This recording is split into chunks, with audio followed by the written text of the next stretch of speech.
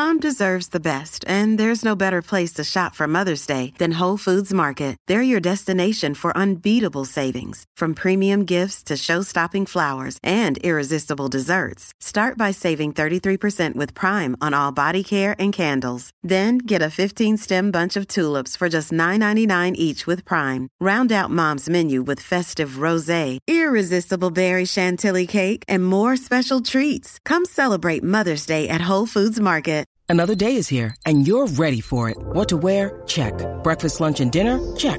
Planning for what's next and how to save for it? That's where Bank of America can help. For your financial to-dos, Bank of America has experts ready to help get you closer to your goals. Get started at one of our local financial centers or 24/7 in our mobile banking app. Find a location near you at bankofamerica.com/talktous. What would you like the power to do? Mobile banking requires downloading the app and is only available for select devices. Message and data rates may apply. Bank of America N.A., member FDIC.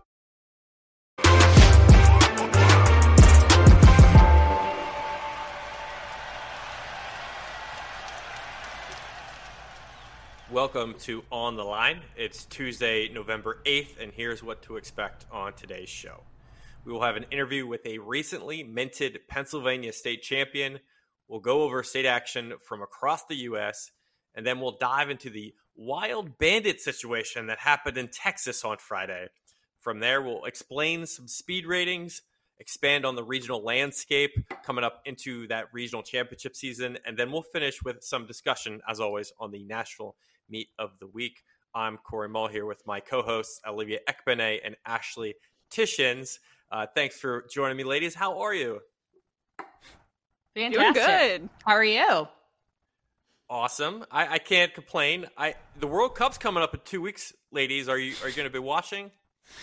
I guess. I'm not the biggest soccer fan, but I'll watch.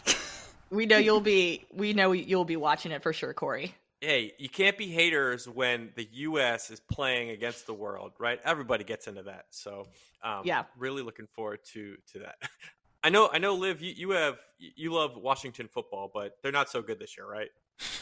No, they've been breaking my heart along with my Aggies. So it's just not the season. It's just not the season. I'm pushing forward though. Okay. Well, maybe they'll make a comeback sometime. I don't know. All right, let's get into our interview for this week. We have Hatboro Horsham senior Brian DiCola. He's coming off this weekend's huge win at the PIAA AAA race in Hershey, where he went head-to-head with Drew Griffith and put down an epic win. It was Brian's fifth straight of the year. Earlier this year, he ran a course record at Paul Short, downing Gary Martin's one-year-old record. And, all things considered, Brian looks amazing this year and is on the verge really of, national qualifying postseason. So we're really encouraged by what he's done. And Brian, thank you for being on the show with us. How are you? I'm great. Thanks for having me. Yeah. Let's start with Hershey. Let's start with the state championships in Pennsylvania. You picked up an amazing win there at Parkview, clocking a time of 15:24. And honestly, it just felt like a really, really big statement out of you. How does it feel for you a couple of days after that win? That win feels great. It feels like a culmination of my entire season. I've been putting in work, and I'm just glad I was able to get it done. Absolutely. So as I told you before this show started, I'm from Hershey. I know Parkview pretty well. I've been to the state championships a handful of times. I even actually tried to get on the course once, but it is private land and I got kicked off. But I'm curious on your end, what do you feel was the maybe hardest section of the course? What are some of the things you like about Parkview and things you just, have to battle through? Parkview's a very, very hilly course. So I'd say the first mile is mostly downhill, and then right towards the end of it, you got this massive hill. And then you kind of go right after that massive hill, you go downhill real quick, and then you have another really big uphill. So that's the hardest part. It's probably just the winding hills right towards the first mile. And then, the rest of it, it gets flat for a little bit, and then you have a final massive uphill, again, like a 180 long uphill, and then, you straight away to the finish. Yeah, so you just had to keep pushing away. So, as we mentioned at the state championships, you and Drew were pretty much going head to head over the course of that whole 5K race. What were some of those things that you were telling yourself to keep going, especially when you were encountering those big hills? And when did you decide to make your move to grab the victory? So the whole time I knew Drew would go out hard, so I was like, I'm going to give him 3 seconds. And as I was running, I just kept counting the seconds between us, and I just tried to keep the gap not too long. I think the longest it got was about 4 seconds halfway through the race, and then finally got caught right up to him with about maybe 600 to go, and then 400 to go. I took the lead and just kind of went with it. Yeah, so it's just all gas, no brakes for you, which is amazing. But however, you're not the only DiCola that's tearing up Pennsylvania right now. Your sister Lillian is having a breakout sophomore season as well. What is it like having that sibling dynamic and just competing in the same sport as well? So having siblings to, run with is great. I actually have two younger brothers too. But Lily came in this year, and she's fierce. So, it's great to have someone to run with, compete with, that kind of thing, and celebrate with. Brian, I wanted to follow up on your matchup with Drew. Do you feel like you were underrated a bit in this race? I mean, you guys are stacked up pretty evenly, but was there any part of you that felt like you were seen as the underdog? Well, I think that it's kind of a east west kind of thing. So he's on the western side of the state. So if you were from that side of the state, you kind of thought he was the favorite. And if you're from District 1, the area that I'm from, you probably thought I was the favorite. So, and we had never raced each other this whole season. So coming into this race was kind of like Clash of the Titans kind of thing. Yeah. No, yeah, Brian, I mean, we've talked about it. You had that matchup with Drew over the weekend. But I mean, hey, earlier this season, let's talk about that Paul Short run. We all know the season that Gary Martin had last year. What was going through your mind when you went into the Paul Short meet, when you broke his record, and, how did that help you move forward throughout this, historic season? So when I was going into the Paul Short meet, I saw breaking the course record as a possibility, and I didn't really see it happening. And then just during the race, I felt so strong. I had some great competitors like Rory Lieberman took it out, and I just kind of sat on him. And then once it was done and I got the win, that really boosted my confidence. It was the first time I thought, maybe I have a chance at the state course record. So, that just really motivated me. Well, hey, now you've done states and you've gotten all those records there. And, going ahead, we know that you're entered for Running Lane Nationals coming up in December. And, what are your hopes for Huntsville? And then just, kind of overall, what's the plan going into, the postseason?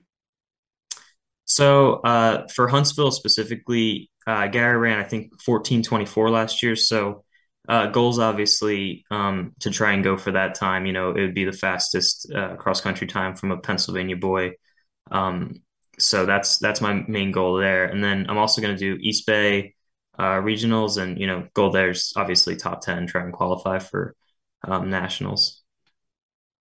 What's it like to follow up a season like Gary's? I mean, he gave everyone in PA a little bit of an incentive to chase after some of these marks, but you're doing it. You and Drew both are kind of doing it. What's it feel like to follow up Gary? So I've actually known Gary for a long time. We raced on the same CYO team. So just to follow in his footsteps is like it's a great feeling, and to be like going for his records because he set them really high. He set a really high bar. So even to get them and just compete like at the same level as he did last year, it's a great feeling. Yeah, I think you're a great story overall to what you've accomplished in PA so far. Have with the success you've had, have any of your expectations changed as your success has strengthened a little bit? Or is this right where you have, where you saw yourself being? I can't say I saw myself being here, but I think that each year I've definitely progressed really well. As a freshman, I did have definitely goals, and I accomplished pretty much everything I've wanted to so far. So I'm just hoping I can keep that going. But yeah, just the expectations for me, they've definitely changed. What's the one or two bucket list items that are left on the season? You just talked about time and East Bay. Maybe those are the two ones. But do you have anything, or is that what you're kind of going for at this point? Essentially, yeah. And then I've also got, a 2 mile on the track, which might have to run solo. We'll see what kind of happens, but I'm just going to go for a good time there as long as it's not too cold. Well, we're definitely excited to see you just keep knocking the things off your bucket list. Track and field is such a unique sport along with cross country, and I feel like a lot of athletes get to know a lot about themselves. What has the sport specifically taught you about yourself? It's taught me how to be competitive, and how to fight through the pain of like racing at a high level, even at a low level. Running is difficult, so just going through that and being able to challenge myself, it really brought out a fierceness in me. That's amazing. Now, given your last name, DiCola, which one is better, Coke or Pepsi? So surprisingly, actually not a soda guy at all. But I will go with fruit punch is my favorite drink. That's not there water. we go. I love that. Nice. That's fair. I'll give that one to you. Now, I kind of on the same idea of like this or that. I always ask this question to a lot of our guests on here. I know we're in cross country season, but what's your favorite, cross country or track? Oh, cross country for sure. Why's I feel that? like the team, because your team is all distance runners, so you bond together a lot more than I feel like a track program can. Okay, that's fair. I like that. I mean, if I had to guess, I would have said you would have said XC. I agree with you completely. Like the camaraderie around the team in that sport is just there. All right, are you a Philly sports fan, Brian, at all? Baseball? Yes, I Football? am. I don't really watch any other sports besides football, but I'm definitely an Eagles fan. Okay. So the Phillies were in the World Series. The Union were in the MLS Cup. They both lost. Do you have any feelings on Philly kind of getting knocked down again? At least we made it there. I think it's a big accomplishment to make it there. That's fair. That is amazing. Yeah, that's very true. Now, Brian, just thinking about your playlist right now, what are your top 3 songs that you have on your Spotify playlist? 3 favorite songs. Okay, my favorite song is Empire Ants by the Gorillaz. Number 2 is probably All I Need by Radiohead. And number 3 will go with Rising Sun by Massive Attack. I'm a big music fan, so that's why I had those right away. Nice. Is that all? Is that alternative? Is that all alternative music? Yeah, I think Okay. alt rock, that kind of thing. Gorillaz are probably melancholy. Yeah. Cool. I like those choices. Wow, good taste in music there. So I know you're not a soda guy, but are you a social media guy? I mean, I have Instagram. I have everything you'd expect me to have. Okay, so yeah, you have Instagram. Do you prefer Instagram or TikTok? Oh, I don't use TikTok actually. I do have it, but I use it once a year, honestly. A year, yeah. You're one of the few teenagers who hasn't ruined their minds yet with TikTok. Love that. Glad to hear that. All right. So, Brian, as you're finishing up your senior year, National Signing Day is November 9th, which is tomorrow. You have verbally committed to Penn State. We're super excited for you. How are you feeling about moving on to the next chapter in your career, and what separated Penn State from the other schools that you were looking into? So I just kind of love Penn State. I've been there many times for the indoor state meets held there, and I've just loved coming up every time. I've had other runners that I know fondly go there too, so that's what kind of separated it. But what was your other question? The first part of that? Are you excited for the next chapter in your career? Oh, yeah, definitely. I'm hoping. I don't have really any expectations for college yet, but I'm just hoping I can keep what I have in high school going. Absolutely. Happy Valley tends to keep individuals happy. Nitty lines. Brian, congratulations on your huge cross country season. It is not over yet. We hope to see you. We will see you in Huntsville because we will be there. But hopefully, East Champs Sports as well down the road. So, best of luck. Okay. Yeah, thank you very much, and thank you for having me. Absolutely. All right. That was an interview with Brian DiCola of Hatboro Horsham. A really outstanding season this year. One of many who have really made that big breakthrough in 2022. We are going to go over now to our, weekly subject, the week that was. And, they're just stacking on top of each other. These weeks are the state championship. It was a huge week last week. This week was similar in that there are just major championships action happening. We're going to break down quite a few of them one by one. So we're going to start first with Ashley. She was on the ground in Texas this week. What did you see? That's right. Yes, I was out in Round Rock, Texas at Old Settlers Park. And guys, I've never been to a Texas State meet before, and it was crazy, I have to say, for a variety of reasons. It was really fun to watch. And, I got a video up here where, kind of show some highlights, but, we saw some of the top talent, nationally and in the state of Texas compete out here. Let's begin first with the 6A highlights. Guys, if you didn't believe in Flower Mound before this race, it's definitely time to buy in now. They went 1, 2, 3 in this girls' race to win the 6A state title. Twins Nicole and Samantha Humphreys both went 1-2, clocking 17:36.4. Nicole gets the win after a video review shows that she just barely beat her out by like fractions of a second.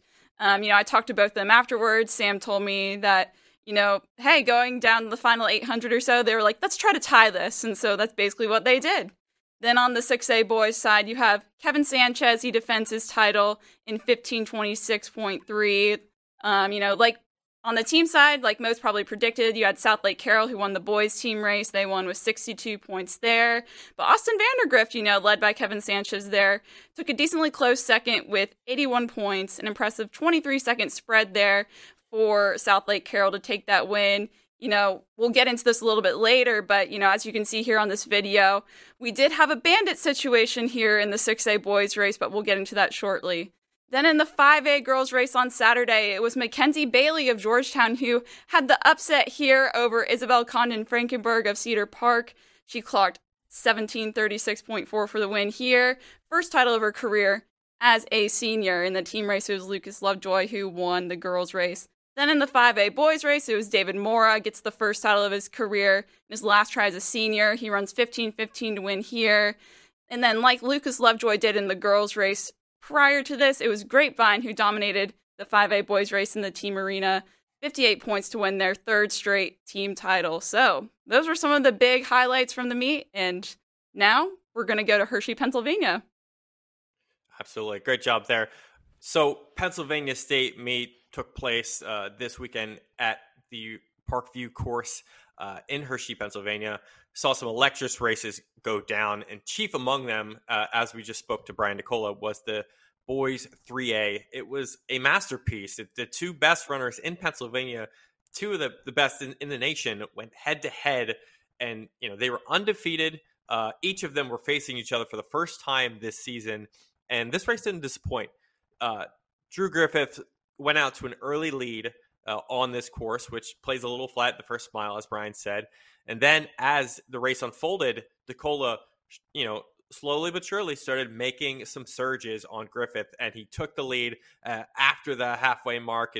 And as he kind of passes Griffith toward the last hill, really surges toward the finish line. And he won in 15:24, which was a new course record here on the Parkview course, which was adapted back in 2016.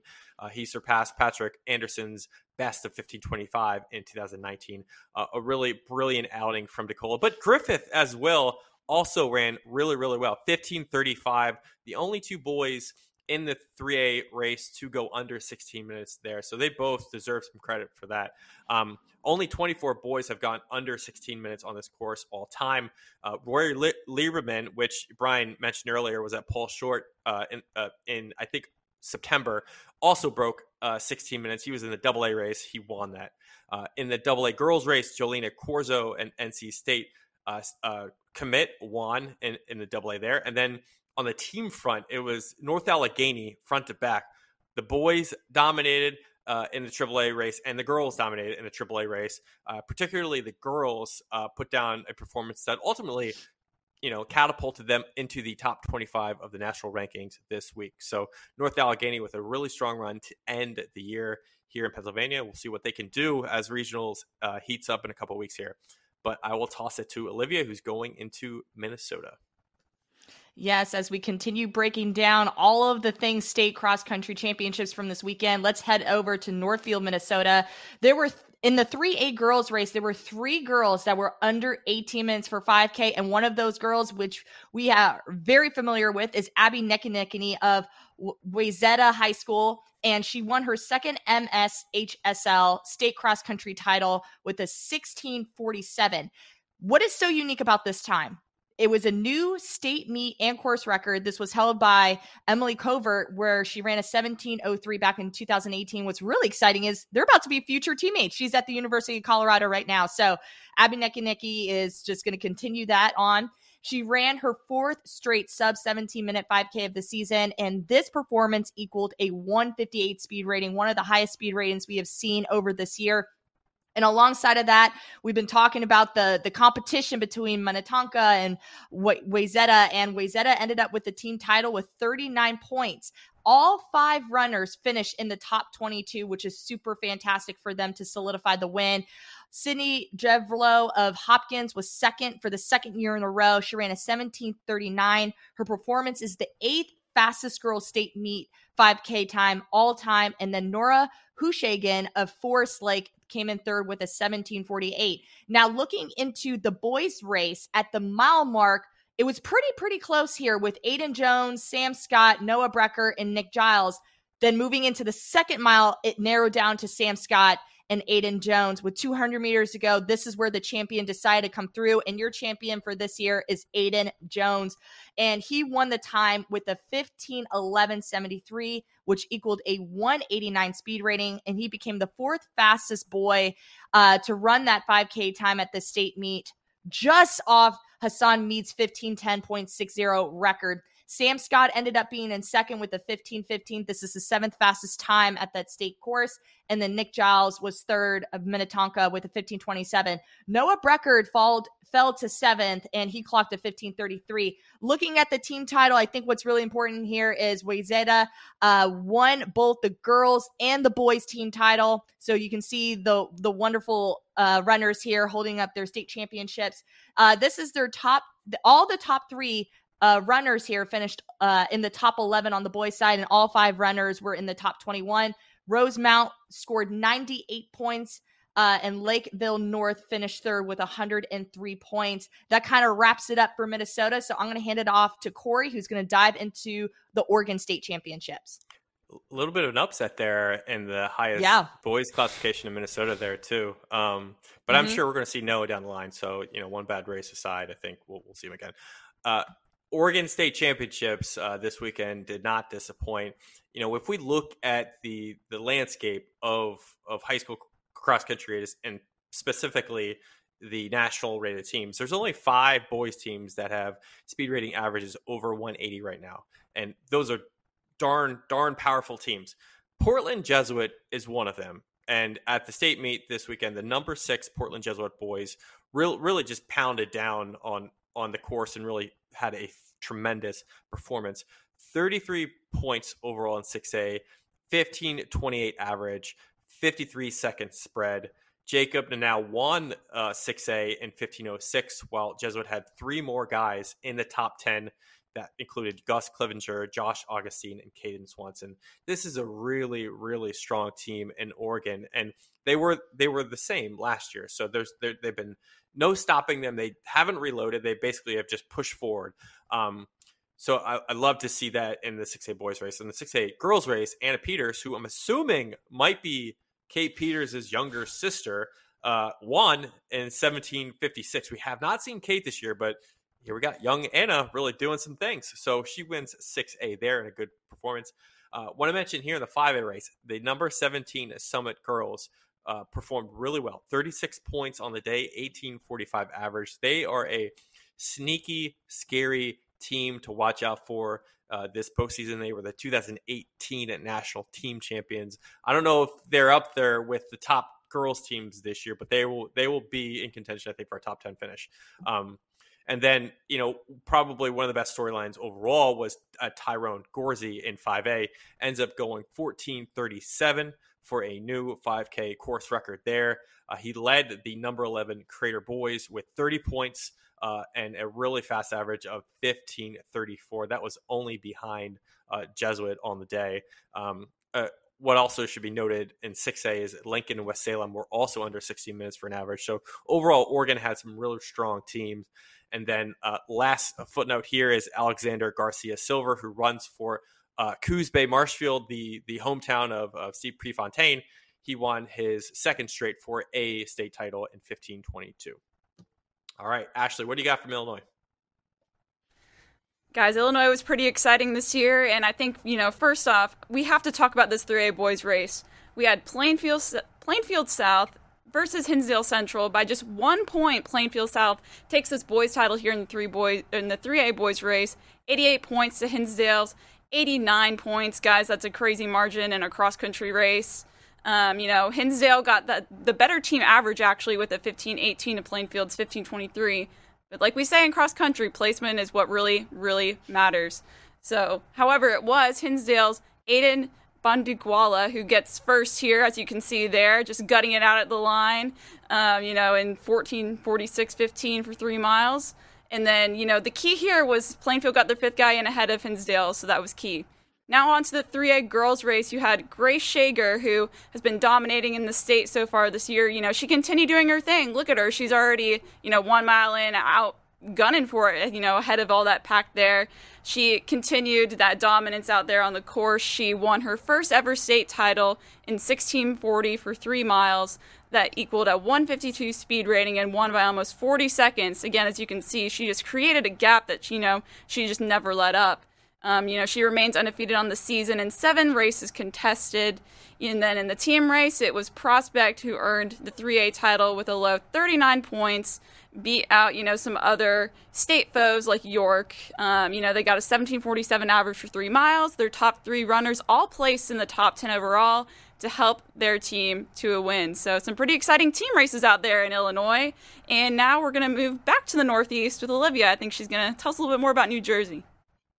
Yes, as Ashley mentioned, lots of great performances on the team side, and that still continued in New Jersey. Now, over the weekend, it was pretty hot up here along the East Coast. It was a hot day, but the performances, you guys, were sizzling.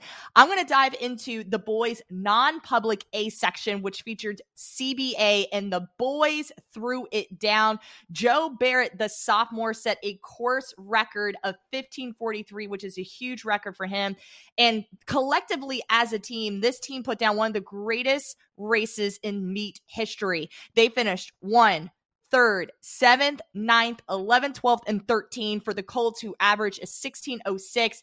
And their spread from the 1st to the 5th runner was 38 seconds. And the split between the 1st and the 7th runner was 47. So Ashley always talks about placement matters. They had the placement, and on top of that, they had the spread amongst all of their 7 runners, which is huge. So huge shout out to Joe Barrett, Nick Sullivan, Jack Flowowski, Lucas Ward, Zach Sproba, Alex Kemp, and Connor Clifford for all of their great performances. CBA continued the legacy and extended their state record to 31 state championship titles. That is amazing. So CBA scored 31 points to win the title. Union Catholic, which actually finished second without Jimmy Wushin, they scored 62 points, and St. Peter's Prep was third with 92 points.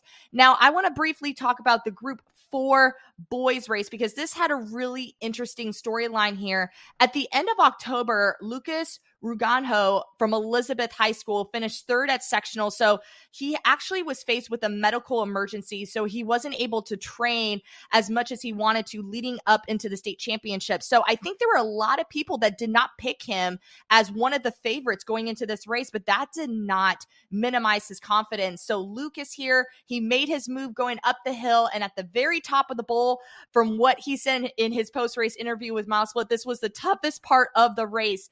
He became the first ever Elizabeth High School state champion. He clocked a 15:39, which was the fastest time of the day. And he also had a really nice quote. He said, you have to have a bad race to have a good one. And he ended up with a really great race over this weekend. So great performances out there in New Jersey. We're going to kick it back off to Corey, who's going to dive into the last week's national meet of the week, which was Ohio. Yeah, it's very insightful. have to have a bad race to have a good one. I really like that. Mm-hmm.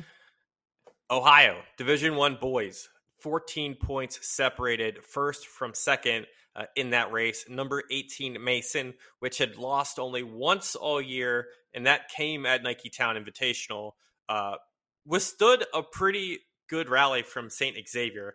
Ultimately, Mason won all of their meets, and they came out on top here. So Mason wins with 128 points to St. Xavier, which was the interesting part to this is that Mason's first guy came in at 18th place. St. Xavier actually was beating Mason through 3 runners, but this is where displacement comes in. This is where depth comes in. Mason's next 4, 5, 6, they all ran really well, and they beat out St. Xavier on the heels of that depth. So Mason pulls out with victory in Division I, really earned a great win, and they are one of the great stories of Ohio this year. On the individual front, Hillard Davidson's Connor Ackley once again won 15-10.10. That's his second straight state title. He's had 13 wins across his junior and senior campaigns, had a really great last 2 years. On the girls' side, Olmsted Falls' Katie Clute. She finished out she concluded her regular season with another win, 17-25. That was her 10th straight win this year and 18th since her junior and senior year. And impressively, this was her first state title. So Katie finished things off really well there. Yet again, the Mason girls took the Division I title. Mason, like their boys team, was undefeated outside of one meet on the season. So the girls won again with 75 points, really had a tremendous performance. And with that win, they're just outside the national rankings. I have them at 34 right now. But they are a team in the Midwest, I think, to watch out for. Sneaky good team that could really, on a good day, finish in that top 4 and maybe even steal a berth to nationals. So really good performance from the Mason girls. Ashley, I think we got our last meet. What do you got here? Yes, oh my goodness, so much action from the weekend. So I know we just talked about a whole bunch of state championships, but I want to, touch a little bit on some of these sectionals meets that we had out in New York, within the past week or so. So I'll go through some of those highlights here. First, let's look to November 2nd, Section 9, Class B. You had Carrie Beloga, who's been a star all season. She runs 16:18 for 3 miles. 167 speed rating, guys. That's like one of the highest we've seen all season. Her and Irene Riggs have both clocked 167 speed ratings so far this season. Then on November 4th, we had the Section 6 meet. And in the Class C race, we had Angelina Napoleon run 17:52 for 5K, a 146 speed rating. In the Class A race, you had Lily Bogdan, a sophomore from Frontier High School, run 17:49 for a 148 speed rating. Now, guys, we're going to go to the Section 2 meet, the Class A meet there at those sectionals.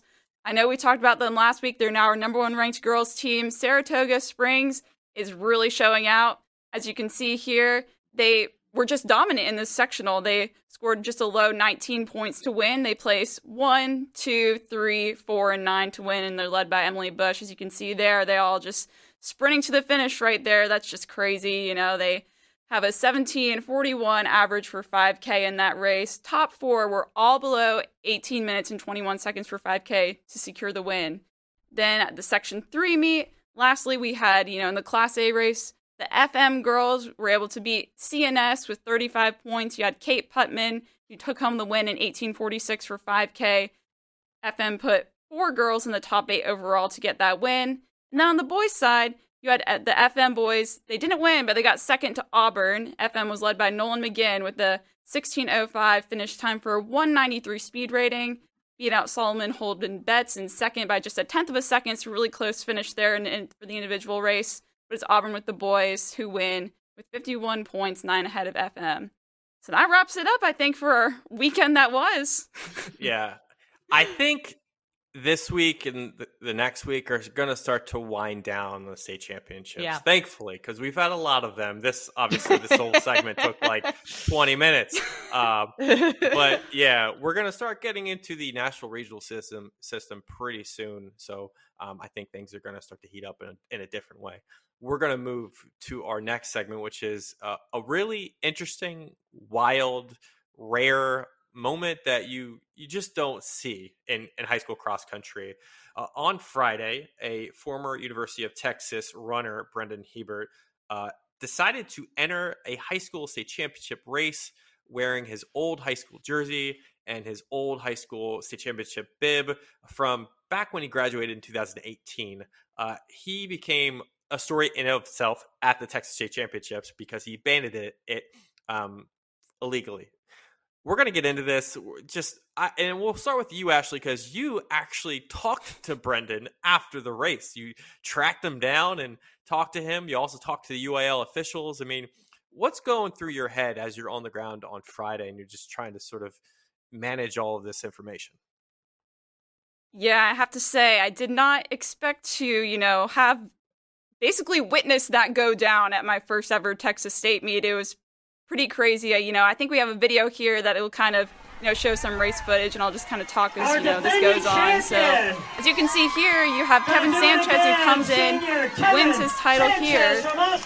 But then, 15:26, second place, you're going to have Brendan Hebert, as like you said, Sanchez, the college kid, the 23-year-old, now. finishing second. There he is wearing his red Lake Travis uniform and an old state bib. And, I was out there on the course kind of running around getting, videos for our Mile Split Instagram stories. And, those will pop up there in a second too. And, at first, I didn't, I realized something was off when, I feel like Kevin Sanchez was a pretty heavy favorite going into this meet. And when I saw someone at the 2-mile mark in a red jersey, kind of put a gap on Kevin there. I was like, who is this kid? I didn't even know what was going on. Here's them going through the first mile here. This was on our Instagram story. There you can see Brendan ahead of Kevin Sanchez right there. But then Kevin, after the 2-mile mark, he took the lead there. I just ran it for fun. I ran it, me and Kevin. I knew Kevin from high school, so I was just running it for fun. You do know that's not allowed, right? You are a college kid. You can't race in a race, correct? I don't run in college anymore. Okay, but you're not in high school. This is a high school sanctioned event. You can't just... And you had a fake bib and a jersey from way back when. Why?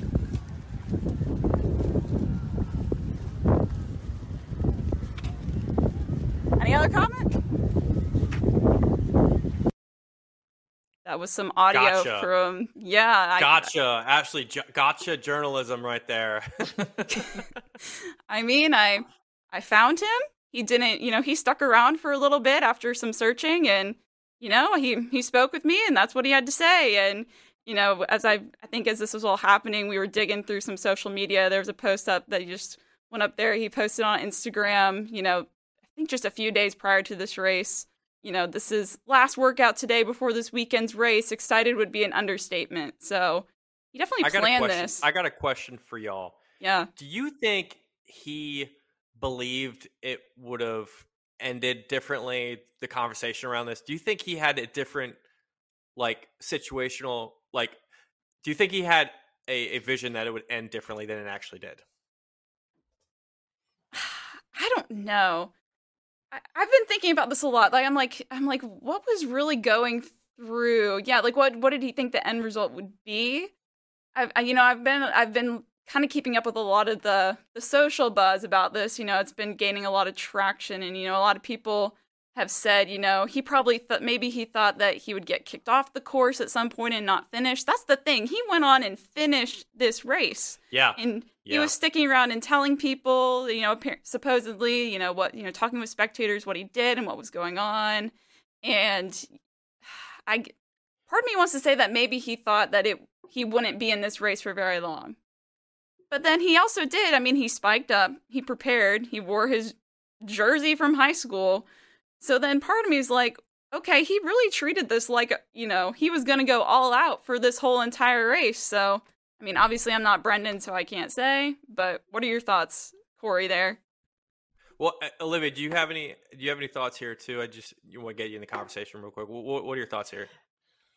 Yeah, I think come Friday, I think all of us were just shocked because I just remember watching the social media and originally just watching just the live results coming through. It was saying Reese Vanderson was up there. I'm like, wait, I've talked to Reese. I know who Reese is. This guy has, if it is Reese, he's really gotten a lot taller since the last time that I've spoken to him. So it just kind of threw everything for a loop. And I think people were just really confused in what was going on. But like Ashley mentioned, like with the social media buzz and everything, like again, I have not spoken to Brendan. I'm not in his brain either, but I would think with me lining up with the bib on, with the uniform singlet on, ready to race, and he was in the front too. So I would think he was probably trying to just get a solid race in and just try to compete and maybe, I don't know, see where he kind of fell along high school kids. Like what other reason would he have to hop in a high school meet? So I'm honestly, it's just been, it was a very chaotic day on Friday.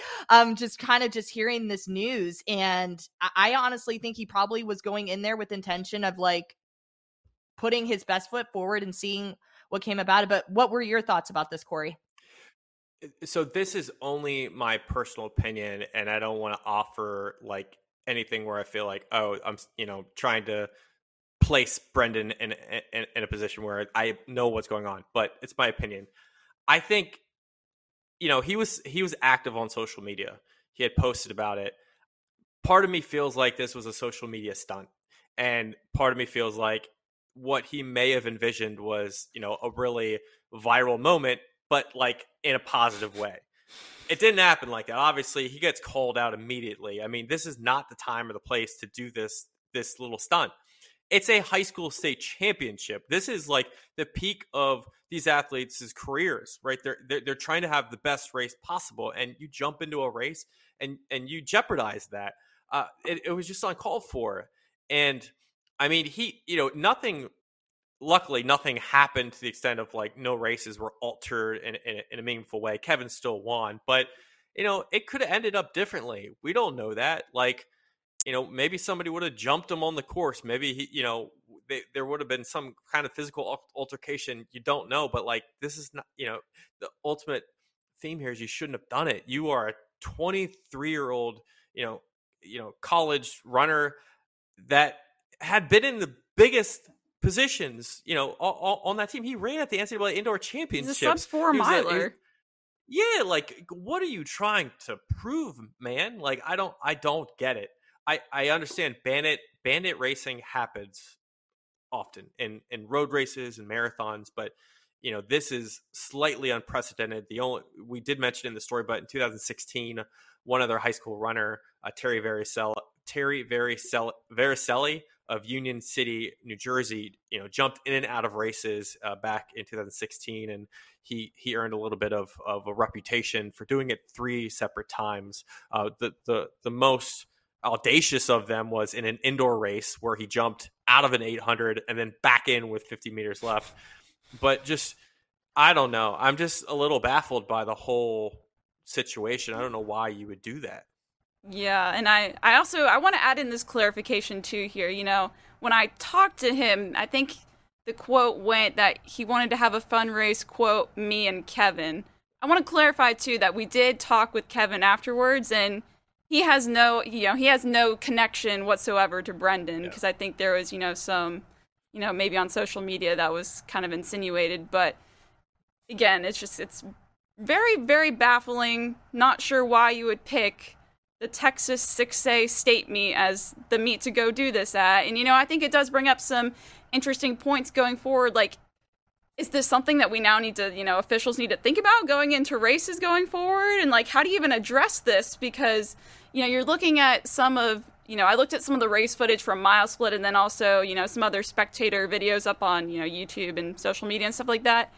You can clearly see that when this race went off, Brendan was not, there within the first, from the start, to about like the 500 meter mark. But then once they get to that gravel road there leading up into, kind of into that half mile, 1 mile mark, all of a sudden he's there. So It's obvious I don't want to speculate, but it seems like he probably found a way to sneak in and got into the race. So he didn't start on the start line. And it's kind of that question of how do you even kind of prevent this? But it's really tough in cross country where all of the basically courses are wide open to the public. You can get right up against the lines, right? It's very hard to police this.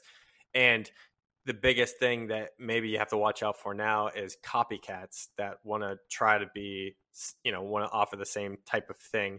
I hope it doesn't come to that because that would be difficult. The only way you can, I think, monitor this is if you close off the course with roping or ties or something like that. But that comes at a cost for race organizers too. Olivia, did you have something to add?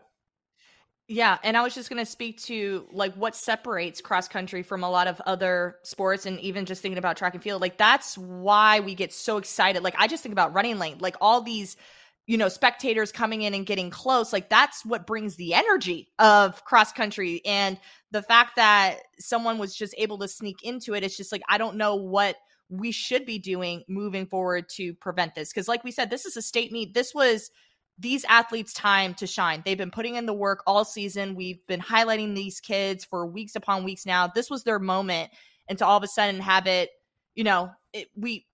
I feel like it was just kind of like the light was dimmed down a little bit because of this incident, and it shouldn't have been like that in the first place. So again, there's just a lot of questions around what to do moving forward because, cross country, that's why we get excited. We're up and close with the athletes. We get to be having that literally front row seat to just seeing who's running what, where they're, the packs are forming and things of that nature. So yeah, it's just interesting. So I highly do not recommend moving forward. If you're thinking about banning a meet, don't do it. Just please don't. Just not a good look overall. Okay. Well, we've talked about that at length. I think we're going to move into a more positive light now with Olivia's popcorn moment of the week. What is it?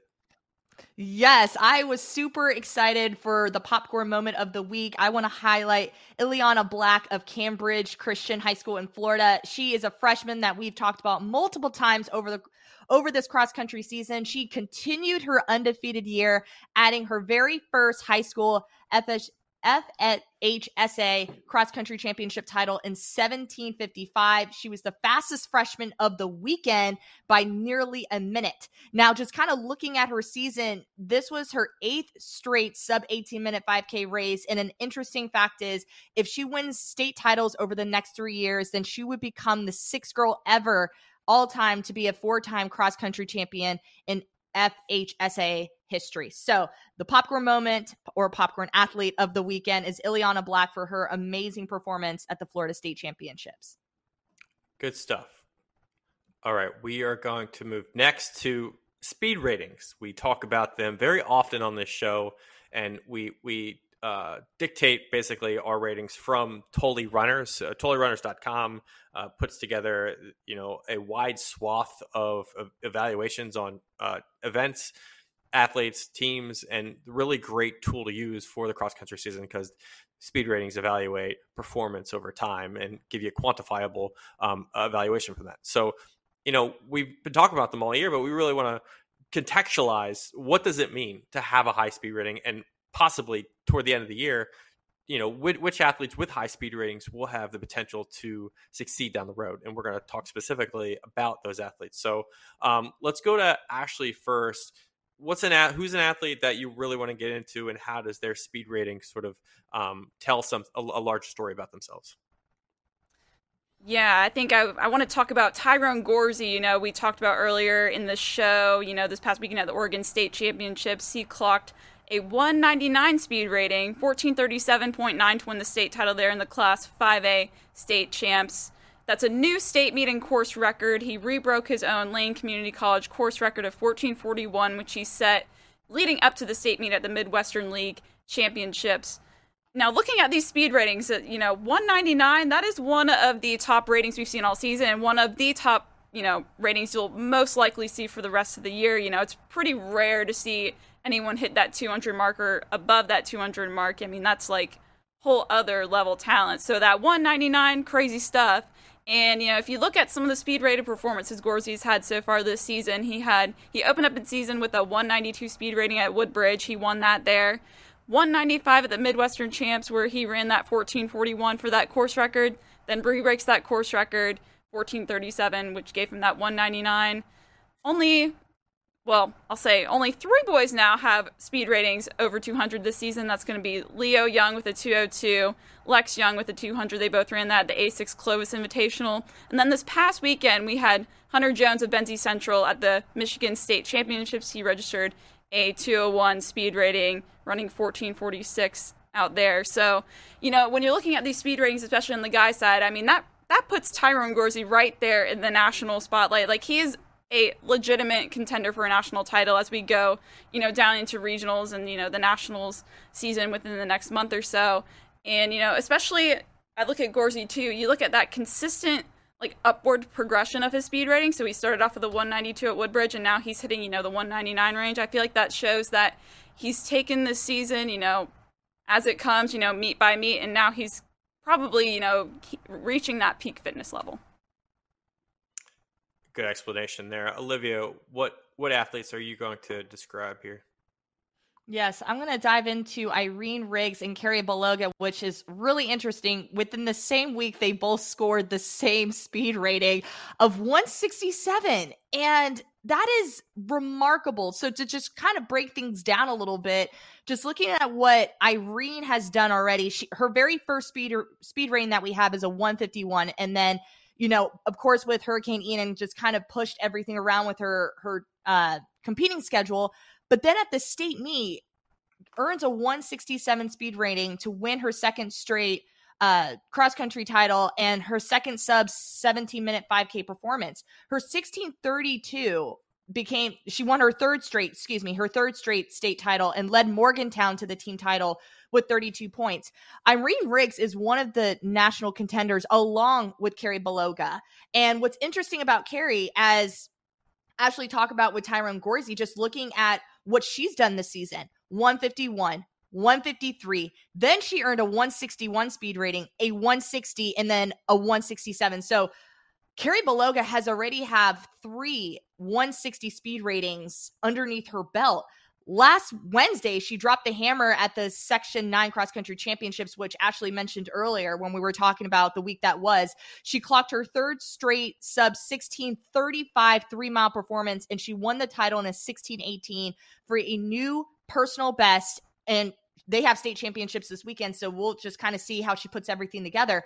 But as I mentioned, Irene and Carrie are both athletes that have earned 160 or higher speed ratings. They're the only two. Everyone else has been in the 150s and 140s.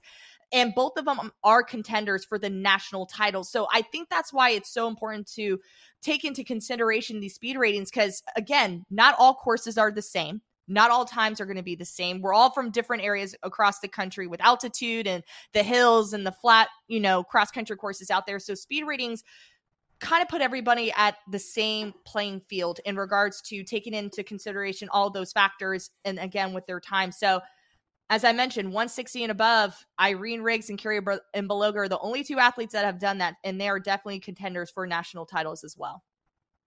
Yeah.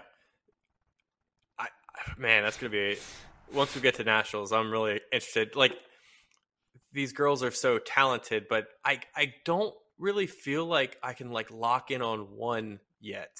I can't. I can't either. Yeah. No, I feel like Abby Nekinicki's in this conversation. Lily Courage is in conversation. You know, like, it's crazy on the girls' side individually, and I've been telling Ashley this for weeks. I'm like, there are favorites, yes, but there's like 5, 6, 7 of them that I still feel like it's up for grabs. I feel like I can't pinpoint right now who could win a national title. You know, there's just so much talent, so much depth on the girls' side. Absolutely. And on the boys' side, I don't know about how you all feel, but I kind of feel like Leo and Lex Young are kind of boosted by this reputation seen by others around them. I know there's really talented guys across the U.S. This is one of the most competitive years we've had in some time. Simeon Birnbaum, Rocky Hansen, Connor Burns, Hunter Jones. They're all these great guys, but I feel like it's still coming back to Leo and Lex Young, who are kind of leading the country. I think Newbury Park is a little bit so far they're a little bit underrated, and I'll tell by what I mean by that is that, like, they've only ran hard pretty much twice on the season, so we haven't gotten the kind of exposure or press that we saw last year out of this team, which was doing some things we've never seen before. So it almost feels like they are a bit underrated in the sense that we're not really talking about them that much. But the reality is that they came off of Clovis. Leo picked up a 202 on that course. Lex picked up a 200. Those are 2 of 3 over 200 this year. Ashley just mentioned Hunter was the third. Last year, only 7 boys had speed ratings over 200 points, and both Leo and Lex were in that conversation. They did it at Running Lane. So I think they have progressed from that point.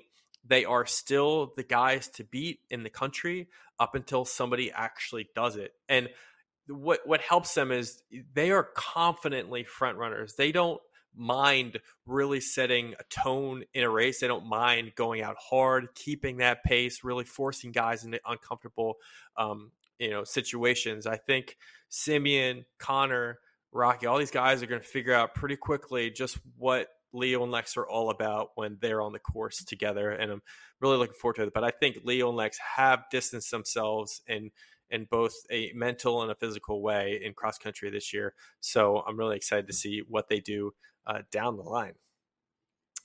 All right, speaking of nationals, I think we should get to the girls regionals.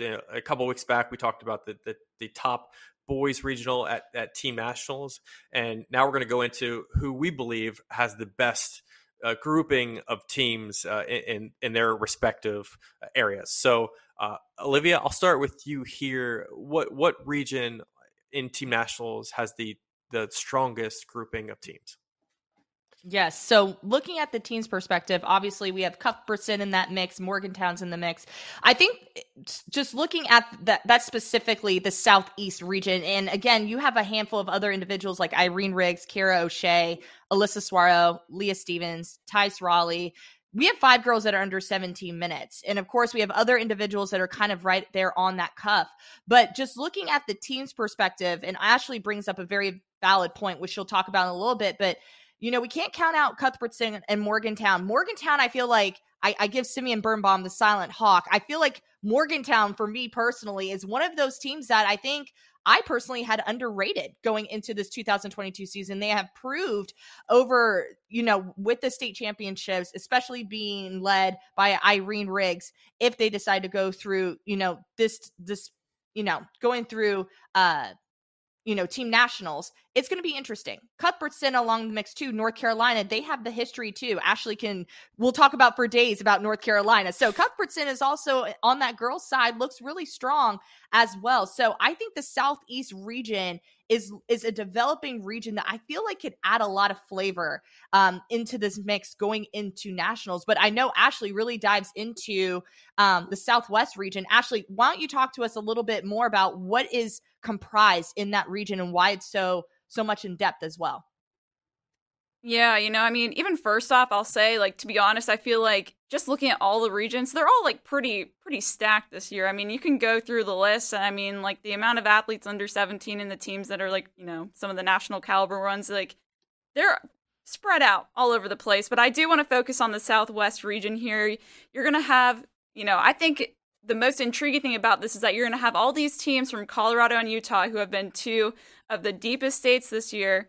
All these divisions now, they're competing against each other, because you had, for example, in Colorado, you had, people in the 5A and the 4A, divisions on down, but they weren't competing against each other. The regionals gives them a chance to go head to head.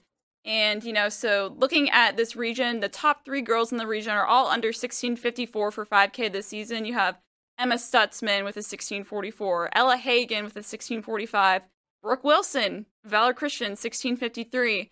So it's going to be hard, individually to come away with a nationals bid in the Southwest. And then you add people like Lauren Pang out there, in Valley Christian in Arizona, Jane Hendegren of Timpview, Utah, Evelyn Meckham of American Fork in Utah to the mix. And it becomes, that's one heck of a regionals field right there.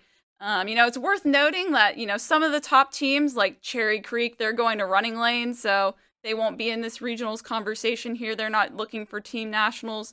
But looking at the team bids, you'll still have the top Colorado teams of Air Academy, Valor Christian, Arapahoe, not to mention Niwot, American Fork, and Lone Peak out in Utah. So I think that makes it a very, very intriguing region to keep an eye on. So I think the Southwest could be pretty deep. And, Corey, I think you're going to dive into the Midwest here.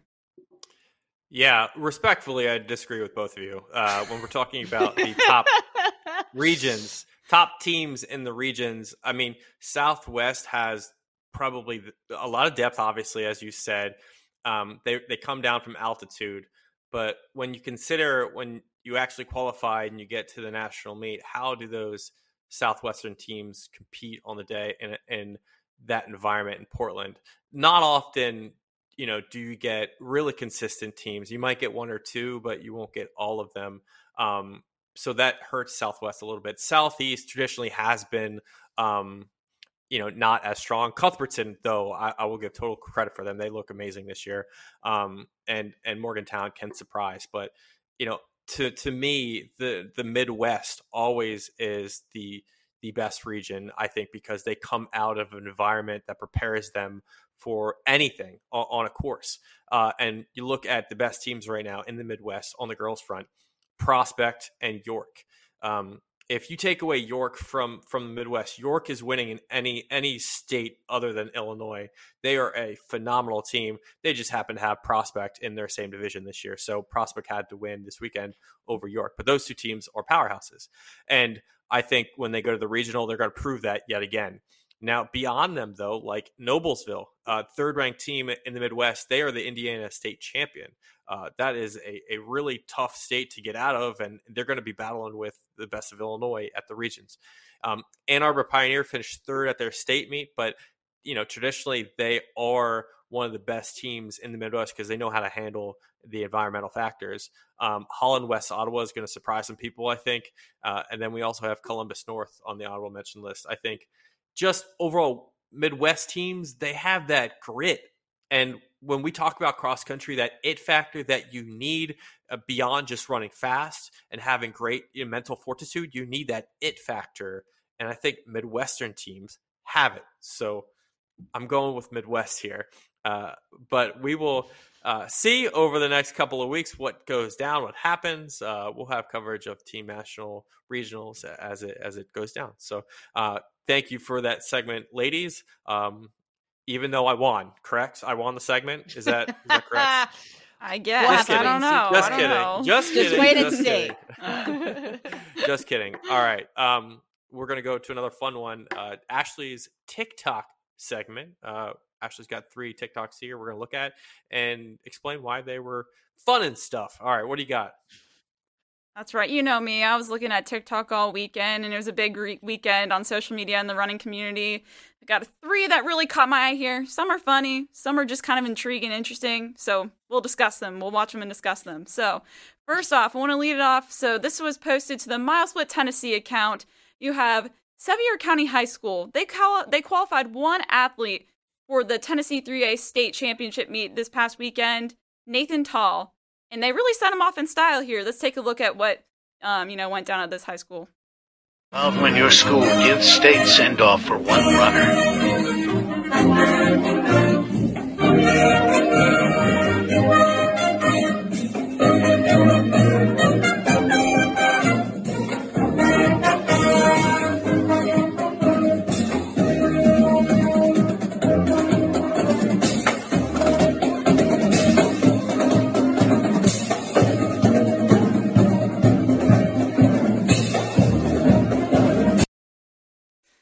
See, I think the funny part about that video is that you see this whole band coming and you're expecting like this huge team to be falling behind, and then it's just the one kid. But I mean, hey, kudos to them.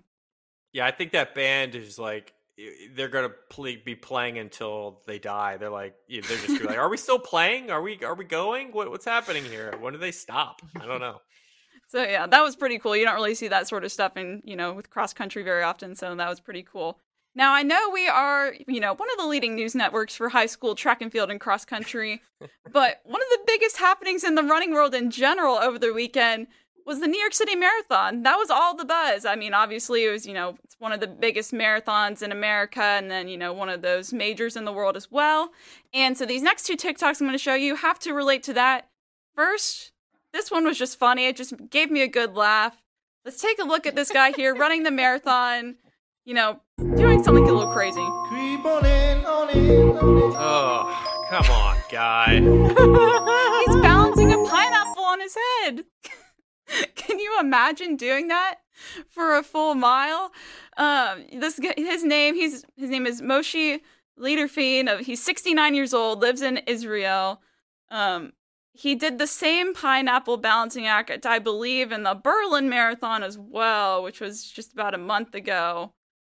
I mean, I can't even imagine. That's a little Is this wacky. just like a Guinness Book of World Records, like longest? That's what I was going to ask. That's what I want to know. I couldn't find anything. Act.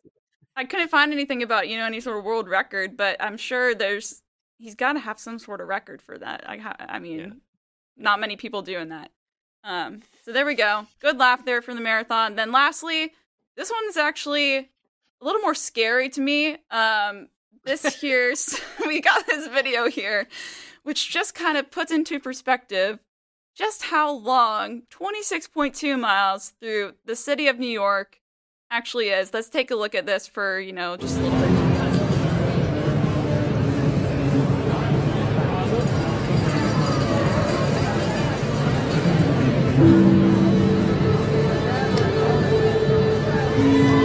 Oh my gosh, guys, it's so long. Here you have the whole course kind of visualized right there, with that red line. I mean, you go all throughout the city.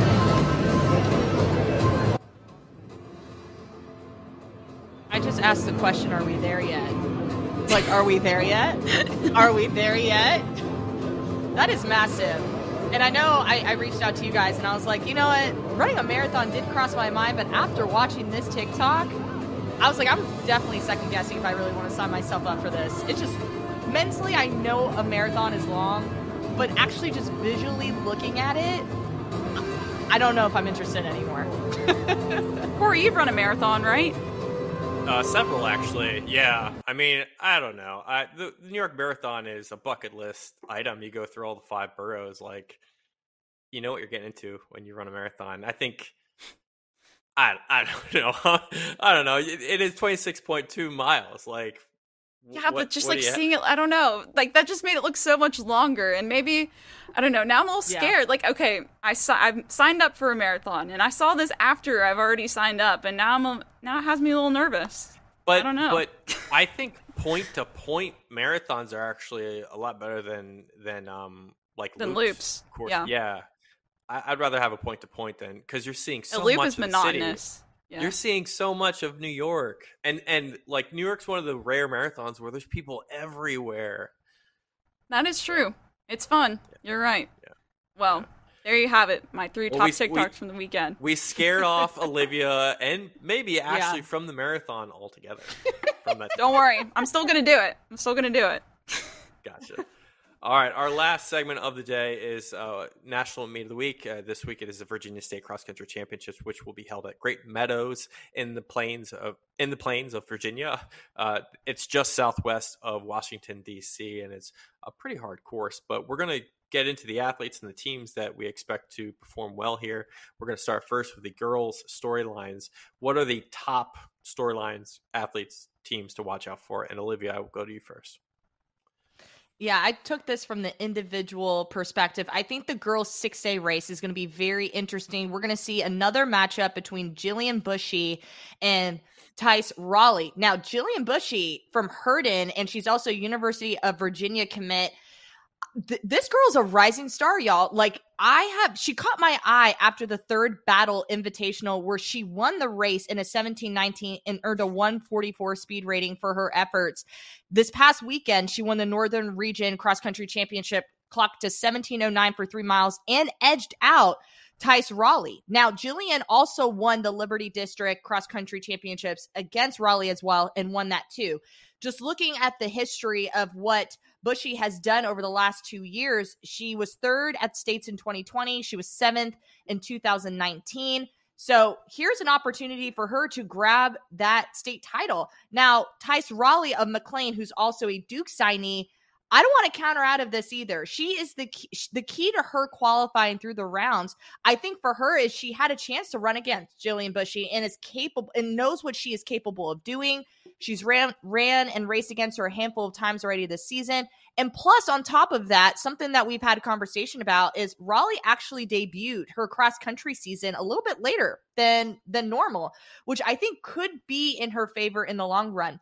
She was second last year at the 6A state championships behind Sailor Eastman, and she's looking to reclaim her title, which she won back in 2020. So I think it's going to be a great matchup for Jillian and for Tice Raleigh to go head-to-head in that 6A classification. Ashley, anything else to add? Yeah, so Olivia, great job there breaking down some of those favorites in the 6A. I'm going to look at the girls' 5A classification now. You have, going into this race, you have 3 girls in the 17s this season for 5K. You have Lily Ginn of Maury, 1734, Sydney Walters of Deep Run, she's run 1753, and Ellie Velasquez of Glen Allen, she's run 1757. Ginn is your top returner. She finished 3rd last year in 1911. She is a top returner, but the top returner is Jenna Coleman, actually, of Albemarle, 2nd last year in 1905. Looking at the team race there, Deep Run is going to be your title favorite, led by Sydney Walters. They have a 1904 team 5K average this season, so they're the favorites going into the 5A race. Corey, any thoughts there as well? Yeah, I just have a footnote here, and shout out to Nolan Jezov of Milestat here for providing it. But Blacksburg's girls team have now made the Virginia State Championships for 41 straight years. That's incredible. Wow. In the 4A division. They go into the race not as a favorite. Their team average is right around 1910. But they were second to Loudoun Valley last year in 2021. They're always in the mix at the state championships, regardless of the team, the new team, whatever. They're always in there. So Blacksburg's been at state 41 straight years on the girls' side. We're going to move to the boys' storylines. I do want to shout out a couple individuals first. This is kind of, parallel to Virginia, and that we're going to talk about the IAC and MAC championships, which took place in Maryland on October 29th. But wanted to shout out Charlie Ortmans and Pierre Adagagbe. They both performed really, really well. And those two guys, I think we could be seeing them at the Champ Sports Regional. Now, Ortmans, who we've talked about at length on this show, he's a Harvard commit. He ran 15:39 on that agricultural history farm park course in Durwood, Maryland. And that was a really great performance. But he wasn't the fastest on the day. That was Pierre, who ran 15:34 at the IAC championships. Ortmans was in the MAC. Adagagbe was in the IAC. Those two performances represent number 5 and number 4 all-time performances on the courses all-time. Those two guys, I think, even though they're in private schools, deserve some shout-outs. So I wanted to get to that first, but let's move over to the Virginia State Championships. And Ashley, we can start with you first. Yeah, let's look at the boys 6A race first. Your top entered athlete is going to be Owen Parrish, the junior from James River. He's run 14:54 this season. That got him 4th at the Milestat Invitational earlier this season. He finished 11 last year in this meet, but he had a breakout junior season this fall, especially with that first sub-15 performance of his career at Milestat. Looking at the team race, you're going to have W.T. Woodson versus Patriot. W.T. Woodson, they have just a 16-second 1-5 spread. That's pretty remarkable. That's 4th best in the country so far this season, and that could be the big X factor for them to win a state title this weekend. Now, looking at the boys' 5A classification, you have Berkeley Nance, the junior from Mills Godwin. He was 3rd at Milestat with a 5K PR of 14:51. He is your defending individual champion, so he'll look to win his 2nd consecutive state title here this weekend. And then in the team race, Glen Allen enters as the favorite. They have a 15:56 5K team average this season, and they have 3 guys under 16 minutes for 5K, so they could win away with that title there. Olivia? Yeah, so as Corey mentioned, Blacksburg, we have an athlete on the boys' side, Connor, who is looking to grab his first 4A state title here. He's your top 4A returner from 2021 as he finished 4th. And all season, he's just been looking really strong. He set a new personal best at that Milestat.com cross-country invitational where he clocked a 14:59 to finish 5th overall, which ranks him number 4 in the state of Virginia. He also won the BHSL Region 4D championships in 15:39, and he has already have 4 races under his belt that were under 16 minutes for 5K. Now, he will receive competition from 2 other athletes that I feel like could be and add some flavor into this mix. You have Owen Shiflett, who is your second fastest returner from the state meet. Last year, he finished second to Connor at the Region 4D championships with the 15:54, and then he finished seventh at last year's championships. Alongside with him will be William Perdue, who could also be in this mix. As I mentioned, just like Connor, he set a new personal best at the milestat.com invitational where he ran a 15:10 and he finished seventh there, and he's ranked number 6 in the state of Virginia. So I think the Class 4A boys it's going to be a battle for that top 3 finishes, especially with these boys going head to head here once again. But like I mentioned, they competed at the milestat.com invitational. Owen and Connor face each other at their regional meet. They kind of got some, their familiarity once again. So it's going to be interesting to see how this boys races unfold over this weekend. Yeah, stay tuned for more coverage on milestat.com, which will be covering the state championships on the ground. We'll have interviews, race videos, and more. That's safe to say we'll have and more. Yes. Correct? And more. Yes. Correct. Awesome. Well, this is our show for today. It's been a long one, but a good one. And as always, it's been a pleasure talking with you ladies. Anything going on this week that you want to talk about? We got the season finale of Love is Blind coming on tomorrow. Olivia, I don't know if you've seen this. I have not kept up with that, actually. I need to look into that. I know we were talking about Alaska Daily. Ashley, have you I haven't hopped on the wagon? No, she is not. Well, I guess it's on my list. It's on my list.